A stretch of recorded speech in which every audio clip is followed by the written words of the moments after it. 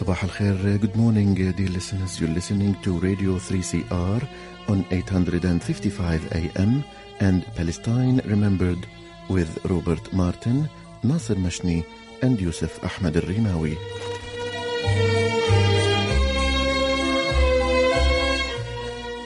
Palestine Remembered is Australia's only English language radio program that is totally dedicated to Palestine.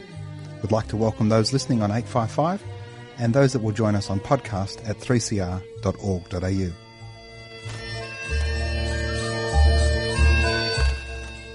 Thanks for joining us. Stay with us and enjoy the episode. Bringing you the news and views and the untold side of the Palestinian struggle for freedom from a Palestinian perspective. Good morning, Robert. How are you doing? So I'm very, very well. I've been injured, haven't been able to run for a few weeks. Tomorrow morning, I'm going to start running again. So that is my exciting news. How about you? That is exciting news. No, I'm in lockdown as usual because we're in Melbourne, but getting closer, mate. I'm double vaxxed and hopefully everybody else is moving that way. And I'm double vaxxed as well. Well done. Robert, we're joined by a fantastic Palestinian journalist, American Palestinian journalist, mostly Palestinian, but has been in America, Mohammed Al-Qasim. Mohammed, how are you today? Doing very well, thank you. Excited to be with the two of you, and I am double vaccinated too. Oh, have a look at that. The triple. Perfect. Triple double.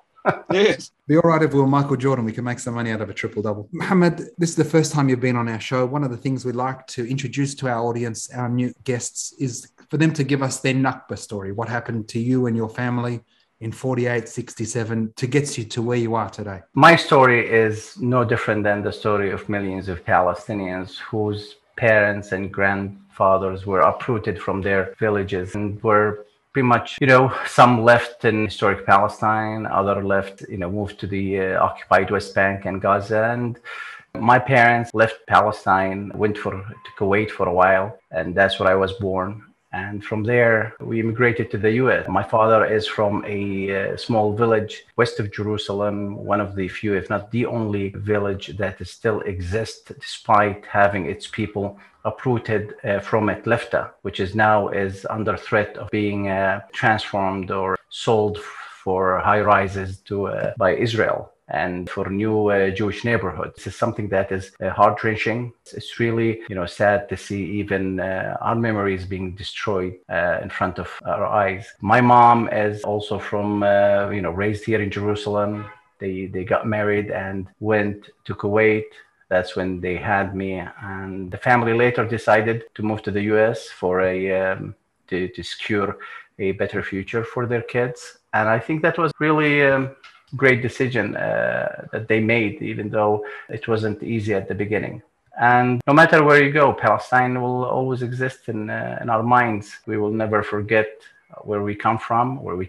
And, our parents made sure that we don't forget those members of our families who were left behind. So, and also being a Palestinian and the story of our lives, or even my life, contributed to the profession that I am in now. I think telling the story of the Palestinians truthfully, accurately, objectively, independent of any outside, pressure or bias is extremely important. Watching as I grew up in the U.S., how the Palestinian narrative was told really made me want to make sure that our story is told fairly.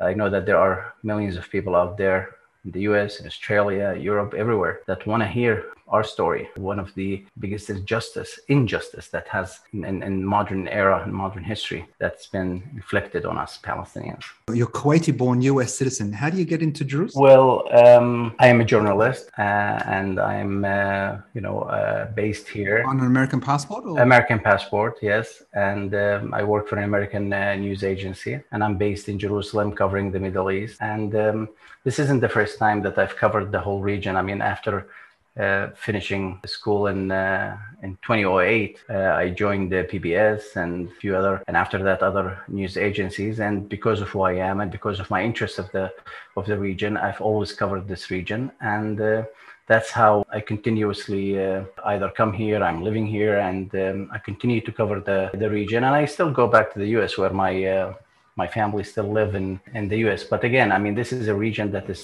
is continuously, hot, and there are so many endless stories that are happening here, whether in Afghanistan, as we are seeing it right now, or in Iraq, in Yemen, in Palestine, Libya. This is a region that is full of stories, and will continue to be, and that's why I'm covering it on the ground firsthand. Do you have to have an Israeli permit to do your journalism? Only if you want to cover the government topics, or if you want to visit the Israeli parliament, or the Ministry of Foreign Affairs. That's when you have to have or obtain a government-produced journalist card. Other than that, you're free to go around and cover the stories, and how the army and the security forces react. That's a whole different story. But aside from having to obtain this card that's called GPO, this allows you to be in government buildings, and you can cover the official official news of the government. Other than that, you don't need to have a card to be a journalist here. Are you able to film the soldiers, doing things that they do on a daily basis without a reprimand? Listen, I mean, it's a very tough situation, and I think one of the most dangerous conflict zones in the world, or areas to cover here. We've been harassed the last few months during covering the situation in Sheikh Jarrah neighborhood. We've been harassed. We've been, some journalists were pushed around. We've had tear gas canisters thrown at us, and we've seen what happened to Al Jazeera journalist Jafar al-Budairi. Her wrist was broken, I believe, or her arm. Stayed in a cast for a while. So we've complained, and I'm not so sure that really complaining does any good. I think you just know that when you're covering, especially the Palestinians here and what's happening, that you're basically taking a chance. And even you're asking a question on a day where I'm planning to go cover the occupied West Bank, city of Ramallah, where they're planning a protest later on today against the Palestinian Authority and President Mahmoud Abbas. And we were told that we should wear shields only to protect ourselves and to show that we are journalists. So we get it from everyone. We get it from the Israelis. We get it sometimes from the Palestinians. We get it from everyone. But honestly, covering the Israeli army, whether in Sheikh Jarrah neighborhood in occupied East Jerusalem or in occupied West Bank, you're basically taking a chance. There is a chance that you may get hit by a rubber bullet, by a real bullet, be arrested. We've inhaled tear gas so many times that sometimes I feel like I'm immune, even though that's not the case really. And I felt suffocated so many times. But this is the story of every journalist, not just me. And the truth must be everyday life in Palestine too, isn't it? Yeah. I mean, this is very little. I mean, comparing to what the Palestinians face, I mean, we journalists sometimes feel like that we're spoiled because we go out, we do the job, and then at the end of the day we go home. But it's the Palestinians, whether they're in refugee camps, in towns, villages, who are continuously being attacked by either the Israeli army or even the settlers, who are becoming very aggressive in how they living in the West Bank, and how they treat the Palestinian farmers and Palestinians who live in their own villages. So yeah, it's tough, but it's nothing compared to what Palestinians face day to day. Well, without you guys, the stories don't get out. So I mean, it's an essential part of life for the world to be able to see what's actually going on over there, because Israel, as we know, does a good job at trying to hide the facts of what's going on. So there's a protest about the PA. Tell us about that. Yes, the PA isn't very popular these days, and President Abbas seems to, him and the tight circle around him seems to be living in an area by themselves and somewhat disconnected from the Palestinians. A few months ago, a Palestinian activist, an outspoken Palestinian activist, Nizar Banat, died after being arrested by a group of Palestinian security services from the city of Hebron. And he was beaten. He was basically viciously mistreated. and that led to his death. And there was a backlash against the Palestinian security forces in the PA after that, where Palestinians are demanding an independent commission to investigate his death, and they're calling on Prime Minister and who was or still is the Interior Minister to resign and to let an independent commission take over. That did not happen. But also there is increase in freedoms. We've noticed in the last few years that the Palestinian security forces are cracking down on freedoms. They're arresting anyone who goes out criticizing President Mahmoud Abbas and also the Palestinian Authority and certain members of the leadership. And Palestinians, for those who know Palestinians, at the beginning it wasn't widespread, but as these violations by the Palestinian Authority continues, we've seen these protests and demonstrations grow. And since Saturday, when people went out to the street in the middle of Ramallah, demanding to see what the results of this commission has produced, we're seeing Palestinian poets, thinkers, historians, scientists being arrested, activists, as if the PA is extremely sensitive to being criticized, to being questioned on what is happening. I mean, there's a deterioration in rights here in Palestine. There's a deterioration there's a tremendous pressure on journalists, especially Palestinian journalists, not to report the news the way it happens. The PA is extremely concerned right now, and it's really concerned about its image and how it's perceived in the eyes of the Europeans as well as the Americans. So in defiance of the PA and its president, Mahmoud Abbas, and the security forces, today Palestinians are taking to the streets, especially in the middle of the city of Ramallah, just trying to voice their opinion and almost challenging President Abbas. I mean, if the Palestinians have challenged Israel for decades and the occupation for decades, you think that they will, be silent against what's happening by the PA? I doubt it. And that's what they are telling us. They basically want an end to corruption. They want an end to nepotism. They want an end to limiting their freedoms. And they're also, and this is really, I think, what bothers the PA is, we're hearing more and more voices from within the Palestinian community that they're calling on the international community to suspend any financial aid to the Palestinian Authority until there is an election, fair election, until corruption is tackled and it's ending. And they want to see fresh blood in the Palestinian Authority. So those who are benefiting from the PA, they're fighting back, and now Palestinians are not taking it anymore. They're fighting on two different fronts, it seems. On one side, they're trying to fight the Israeli occupation, and on the other side, they're trying to fight the Palestinian Authority, who seems, in the eyes of many, that's what they're telling us, that they seem to be doing the job of the Israelis. We're speaking to Mohammed Al-Qasim from Jerusalem on the situation in Palestine. That's been exactly the point of so many for so long, Mohammed, that the PA is a subcontractor for the occupation for Israel, that they'll continue to get money from the United States whilst they continue in that security role in protecting Israel from the Palestinians. That's what many are saying, that they have to do an intifada from within before they do an intifada against Israelis, a third one. They have to cleanse the system. They have to be ready to do an intifada that is pure and the objective is clear. They think that the PA is standing in the way of achieving their dream of independence.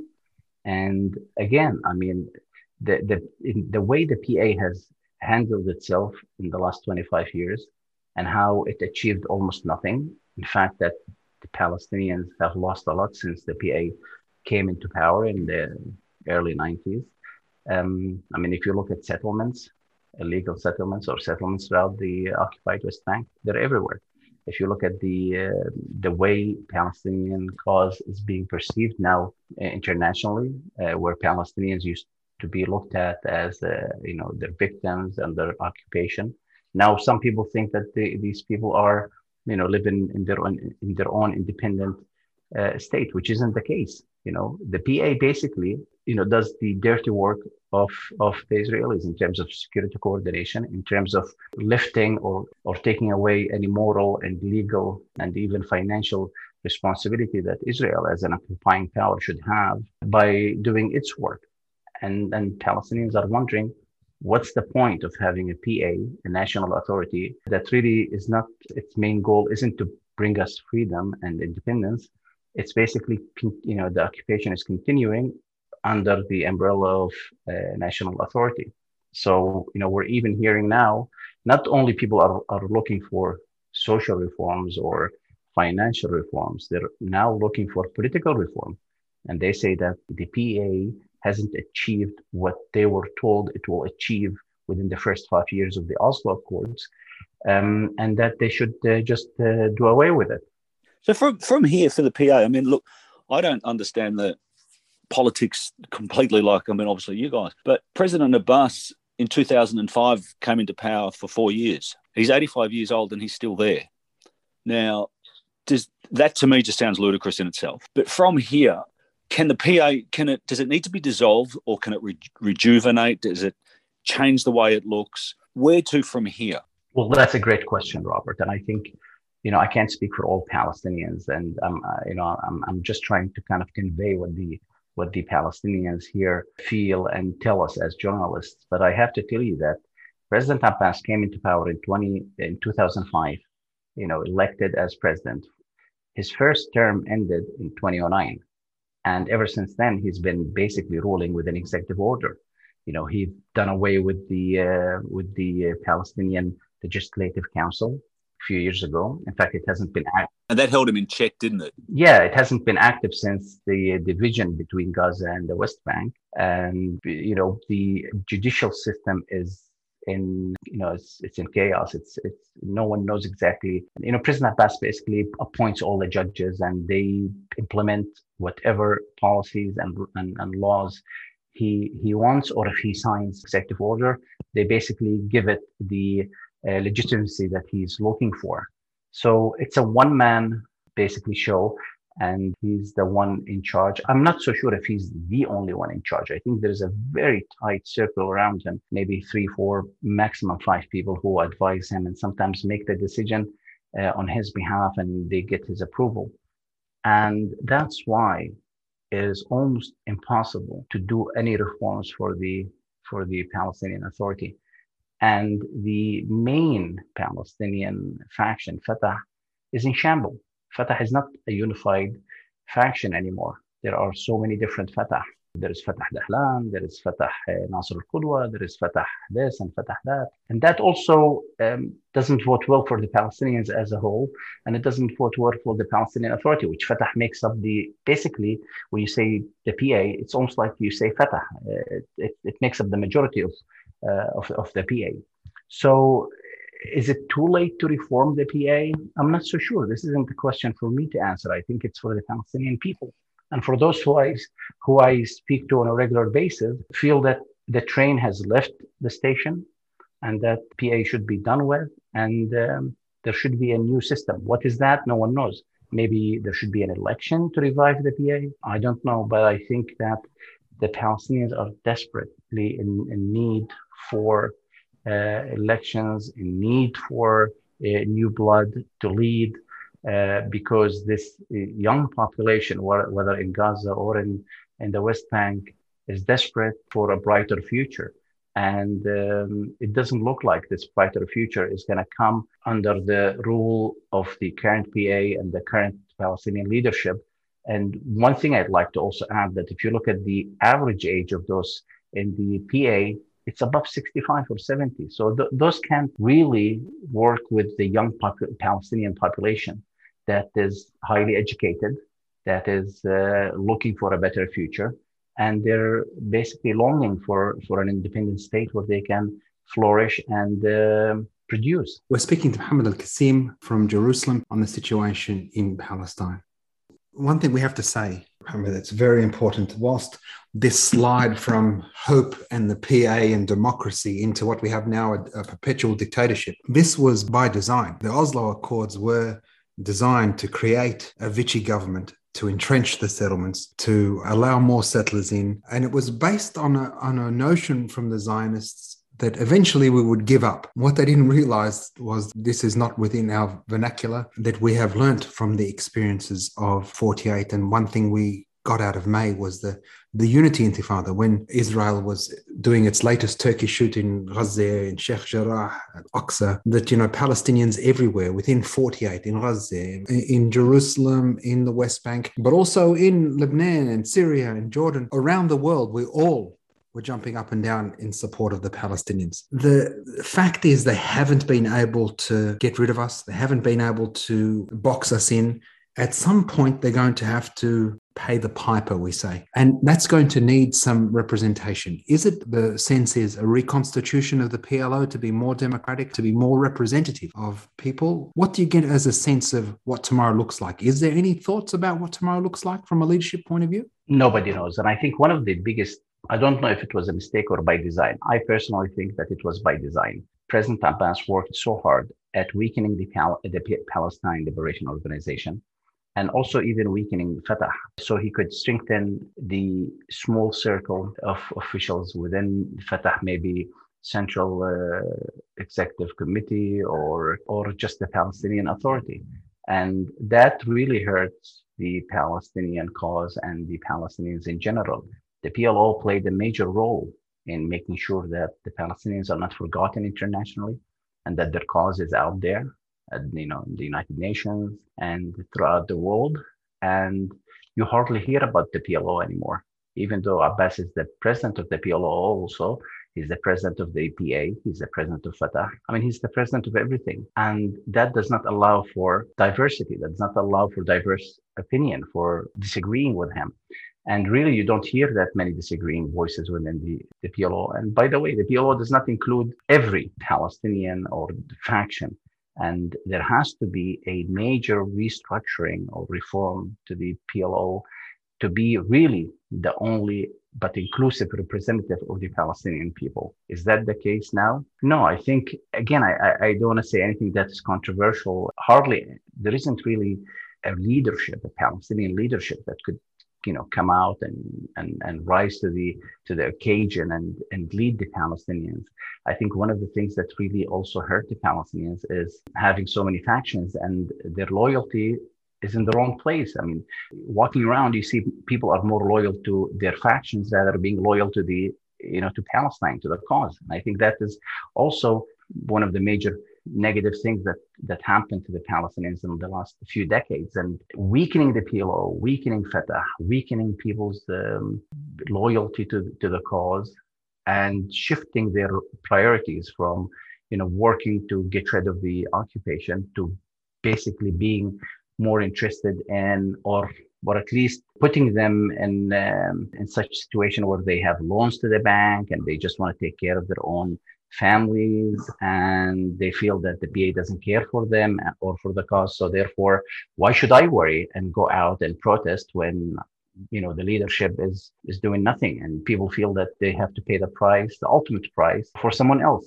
So you have to have someone that could come up, rise to the occasion, either lead the PLO, lead to major reform of the PLO, and bring everybody in, and also shift priorities, where people actually back again focusing on the real issue here. And that's not going to happen overnight. That's not going to happen with just planning elections. I think we have a generation that is unsure if its leadership really cares about it or not. Such a sad slide, and our people deserve so much better, Mohammed. Mohammed, I know you were in Sheikh Jarrah. Can you give us a sense of where things stand at the moment? We know the Supreme Court in Israel has sort of kicked the ball down the road a little bit. No decision has been made or going to get passed. What's the situation like in the sort of last 3 or 4 minutes in Sheikh Jarrah? Well, basically the situation now is on hold. People are still in their homes, those who have not been kicked out of their homes yet. The Israeli Supreme Court has basically put the whole situation on hold, put the whole situation on hold. Things are frozen, and stand still until either the next court date or until something huge happens. Sheikh Jarrah, what was so interesting about it is that it kind of reunified all Palestinians together, and basically it reawakened the Nakba in the hearts and minds of Palestinians. And Palestinians said, no more, no more. Our parents, when my father left, he was 10, 11 years old. And when he died in 2009, but he used to tell us that, I even remember my grandfather used to say when we visited him that, we thought that we were leaving and coming back. They didn't even take a thing with them, so people said no more, that they're not going to you have to really do something outrageous to force them to leave home. And I was in Sheikh Jarrah in 2009 or 10, I believe, I think 10, when the first Al-Kurd family was forced out in the middle of the night. And I remember a dear friend of mine, God rest her soul, Amal Al-Qasim, who died a couple of years ago, whose daughters now live in their home in Sheikh Jarrah. And it's heartbreaking to see Nabil Al-Kurd and his daughter, Muhammad Al-Kurd, Muna Al-Kurd, and all these families. And it's not just the Al-Kurd family, it's 28 families here we're talking about that live. There's this nurse, mother who's a widow, and she has her children with her, 6 children, Atiya, who told me that she sleeps with her jilbab on and her documents and the most important stuff in a luggage, piece of luggage next to her bed. So when she said, when they come to kick me out, I just want to be sure and ready. I don't want them to see me in my nightgown. I don't want them to see me in my pajamas. And I want to be sure that I have all the documents that I need before they pull me out of my home. This is what's happening right now in Sheikh Jarrah. People still waiting. I think it's a game of let's see who can last longer. I think it's dangerous for people to forget the focus. It's not only Sheikh Jarrah, by the way. Sometimes we tend to forget that there is Silwan also and other places. But Sheikh Jarrah kind of put the focus back again on Jerusalemites and the major injustice that Palestinians face on a regular basis, whether in Jerusalem or in the West Bank and Gaza. But again, right now the situation is on hold, and they're hopeful. They say that they have all the documents that they need, whether from Jordan, from Turkey, from the PA, and their lawyers are working hard at making sure that they are not forced or get expelled from their homes. The Supreme Court made an offer to them, which was immediately rejected. The court wants them to be treated, or offer them to be treated as protected renters or occupants of these homes, that after a generation or two, the rent is over and then they can move out. And that's something that they vehemently rejected. So let's see what happens next. But it's still, the situation is still in the courts, in the Supreme Court, and it's on hold right now. Nothing has really been done about it. So how can our listeners get a hold of your journalism? Have you got a particular platform that they can go to? Thank you so much. Whether it's the Media Line or a Middle East bureau, journalism is extremely important, not just for Palestinians, but for the world. If journalists spoke out freely before the invasion of Iraq, the Middle East would be different. If journalists spoke out before the invasion of Afghanistan, the whole world will be different. I give a shout out to my fellow journalists who work hard and put their lives in the palm of their hands, and go out and tell the story firsthand, objectively, independently, and accurately. That's why I give a shout out to my fellow journalists who work extremely hard, risking their lives to bring us the stories from around the world, especially our region. Listeners, go to the podcast page. You'll be able to find a link to Muhammad's work and to those organizations to support him. Thanks so much for joining us, Mohammed. It's been a pleasure. Pleasure is all mine. Thank you for having me. Thanks for listening today, listeners. Don't forget, there's never been a better time for a free Palestine.